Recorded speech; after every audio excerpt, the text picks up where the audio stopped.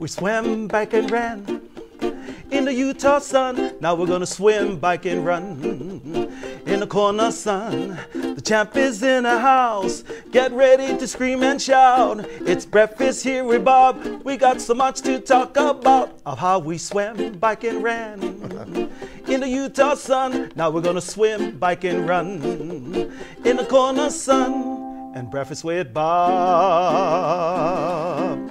Chee. Poncho Man, bring it in. Welcome, everybody. Breakfast with Bob, St. George edition, championship edition. My name is Bob Babbitt. We're brought to you by Master Spas, Zions Bank, Quintana Roo, Form Smart Swim Goggles, Clash Endurance, Premium Plus Sports, and, of course, our Challenged Athletes Foundation. Our next guest, the 5-time Ironman world champion. Give it up for Daniela Ryf. Yeah. Thank you so much. So, Daniela, we chatted a couple weeks ago, and it always surprises me when people start discounting people, and they're like, "Oh no, Daniela, she didn't do well in 2019 in Kona, even though you'd won everything else in 2019-18." Did you feel a little motivation that people were maybe counting you out? Yeah, definitely. I think yesterday was kind of a bit of a statement. I mean, we had very little opportunities to show on a long distance Ironman what we're capable of, and definitely had some times where I was also struggling with health and everything. Right. So to be able to take this opportunity yesterday meant so much to me, and definitely there was a little bit of satisfaction as well to prove all the doubters wrong. I mean, yeah, I think it's to put these people maybe who don't believe in you also into motivation can help to keep going and still, I mean, it's important to keep believing in yourself, and I always did that, and I tried everything to perform the best I could, and sometimes things don't go well, and yesterday finally I felt strong again, so it was definitely very nice to to be able to perform on such a important race on my best level. And sometimes you just need time to focus, right? And you had, after Oceanside, you went to a beautiful part of the country. You went to Sedona, which was very similar to this, and you were just able to, your bike, the pool, you just focus on you. I bet that was pretty important. Yeah, that last camp was very important.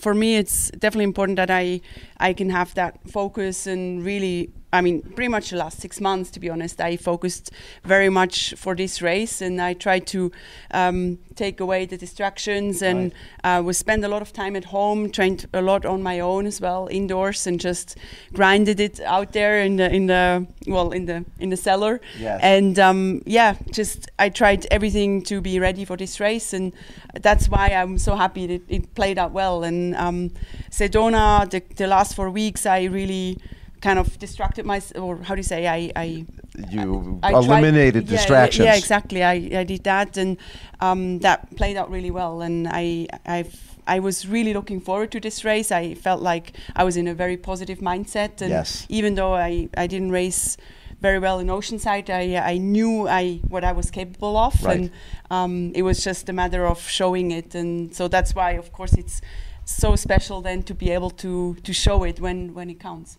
And nobody on the planet has 10 Ironman World Championships. Between Ironman and Ironman 70.3, you now have 10. That's unbelievable.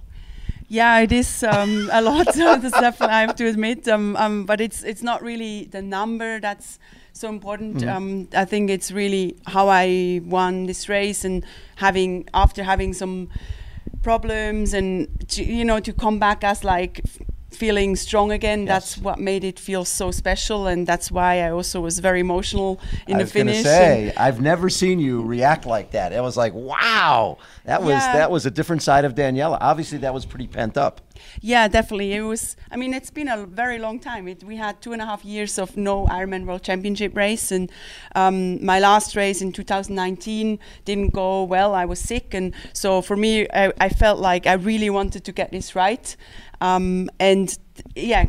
After having not feeling so well for a while, having health issues, it just felt so like I was able to perform strong, and I felt like in a strong body again, and to sometimes I had like moments where I couldn't. I was motivated, but my body was not able to perform. Yes. And so yesterday I felt like back in my body, and that's why it was such a strong emotional finish, and it definitely gave me goosebumps, and I felt very also on the course to see the people. I felt like the people were so happy for me that I was so strong, and this even gave me more energy. So it was just a very emotional race, and to be able to feel strong, and it's just a great feeling. This is why I do it. I want to get ready for a race and then be in a strong body, and that's what I had yesterday, and it's one of the best feelings.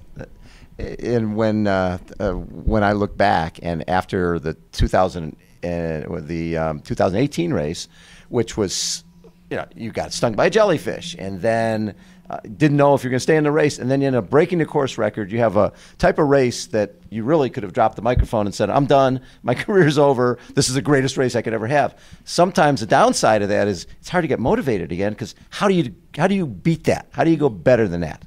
Yeah, that was definitely a factor. After 218, I felt like I accomplished everything, and I did have a time where I was not quite sure like what my next goal is. The most asked question to me was, so why do you still do it? You won everything, and it took me a while to find out like what the answer was. I wasn't really sure, and for me, I really found out that it's not about like that I have to do something else or something new. It's just I love getting ready for a race and perform, and that's just what really gives me joy. And yesterday out there on the bike with Kat Matthews, she was smiling at me and saying, I told her like, "Oh, amazing bike," and she was pushing for a bit, and I took the lead again, and we were kind of playing with each other and helping each other, and this is what I love doing. And that's why I do it, and that took me a while to find out like that I don't need to look for something new.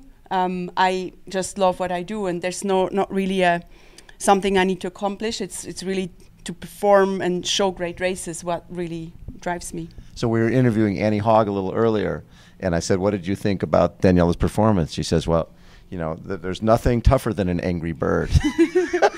That was pretty cool. Yeah, I mean, I actually wasn't angry like for this race, but I did in the finish. I can definitely say it was a lot of, maybe I let out anger because it was just, I was angry that I couldn't, the last 2 years I couldn't perform. show. Yes. Yeah. And definitely when I'm in that state, I can really get a lot of energy out of myself and put this anger into motivation and also performance. Yeah, when you look at the 54.42 and your 4:37.47 was the 23rd fastest bike overall, men and women, right? And then your 2:59.36 the 21st fastest overall time of men and women.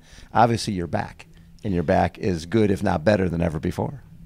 Yeah, I mean, I stopped actually trying to see if I'm getting better, or I just try to get as good as I can. It's always, for me, because I never trained with watts before, it's hard to say if I'm better now than I used to be in 218.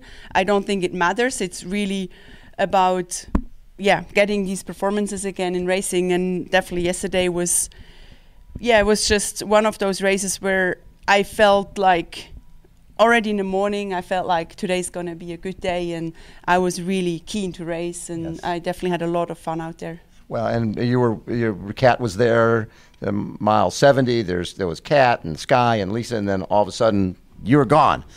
You took off, and by the end of the bike, you had 7 minutes, which is vintage Daniela Ryf.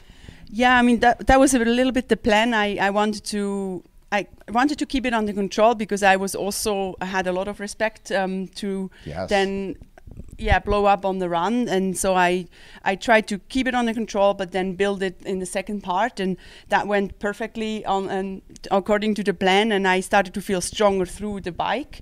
The long climb was actually exactly like I trained in Sedona up to Flagstaff, and I also believe that the bad race in September last year helped me to get feeling even better this year, because I had a lot of tough memories from the course from September and the World Championship. exactly, and so I felt like I could feel like I was having a better day than in September, and I felt stronger, and this was so motivating.